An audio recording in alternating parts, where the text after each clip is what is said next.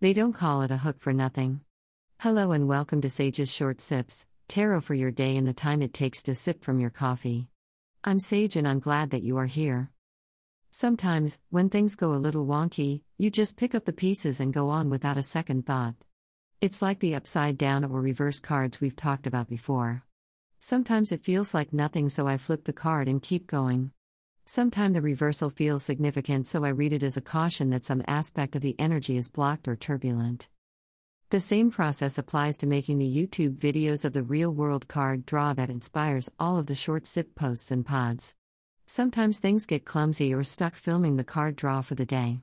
Most of the time I just scoop up the cards and redo it so it fits into a 15 seconds TikTok or YouTube short. Today I was the stuck one instead of the two cards that stuck together for this video. I thought about scooping up the cards and reshooting, but I felt stuck on this and got a niggly little feeling that the other card, both cards together really, might be important.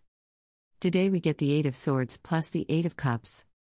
The second card surprised me by being an 8 card too. Getting 2 8 cards back to back feels significant. It might just be validation that the two cards are indeed connected and working in together for today's message, but it feels bigger than that. 8 isn't ringing any bells for me personally. What about you? Anybody with an August birthday? Anyone connecting to any August event, a birth, death, or anything from any August in the past? Any connection with the 8th of any month? Any 8 connection at all with the number 8 that lights up for you? Is that vague and stage cold reading enough for you? Anybody and everybody can probably drum up some connection with either the number 8 or the month of August. All of these suggestions are the standard, banal, boilerplate interpretations of repeating numbers in a tarot reading. I only mention it because it feels important to the collective energy part of this reading. Like everyone on the planet, I can think of a connection for me with August, so trust me. Your gut will undoubtedly know if your 8 or August connection is energetically significant or not. You'll know if this is something meaningful that you should pay attention to, or if it is just coincidental BS that you can brush right off.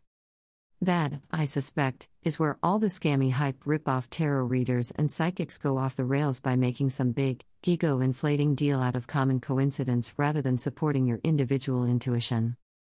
Don't listen to me, don't listen to the cards. Listen to your own instincts.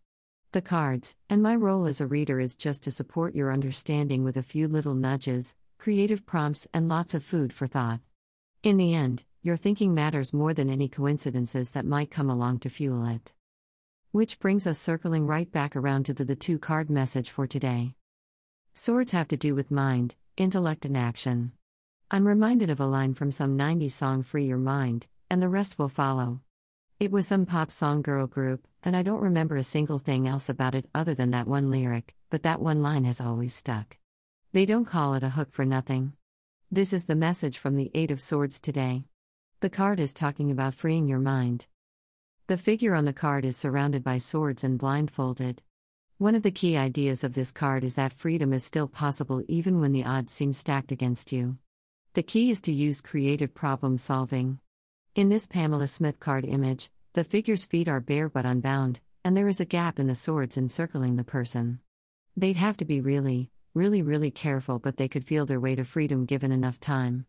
There would be a price to pay in shallow cuts, but the freedom is possible with the right action. The 8 of Cups is connected to emotions more than the cutting intellect and precise careful action suggested by the 8 of Swords.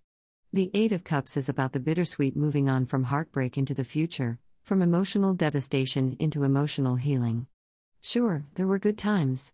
Sure, there were painful times. But sometimes the only way forward is through, and the only way through is to let the past go. Now put both cards together, free your mind and free your heart. For true freedom, both mind, attitude, understanding, and heart, feelings, intentions, have to change and move on from the old ways. Both cards imply movement from a bad situation toward a better future.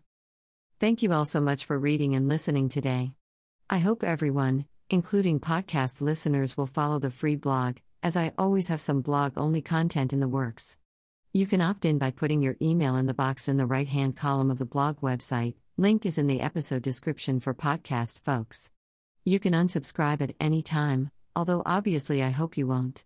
Instead of unsubscribing, send a blog comment. I use the feedback to improve things or get content ideas.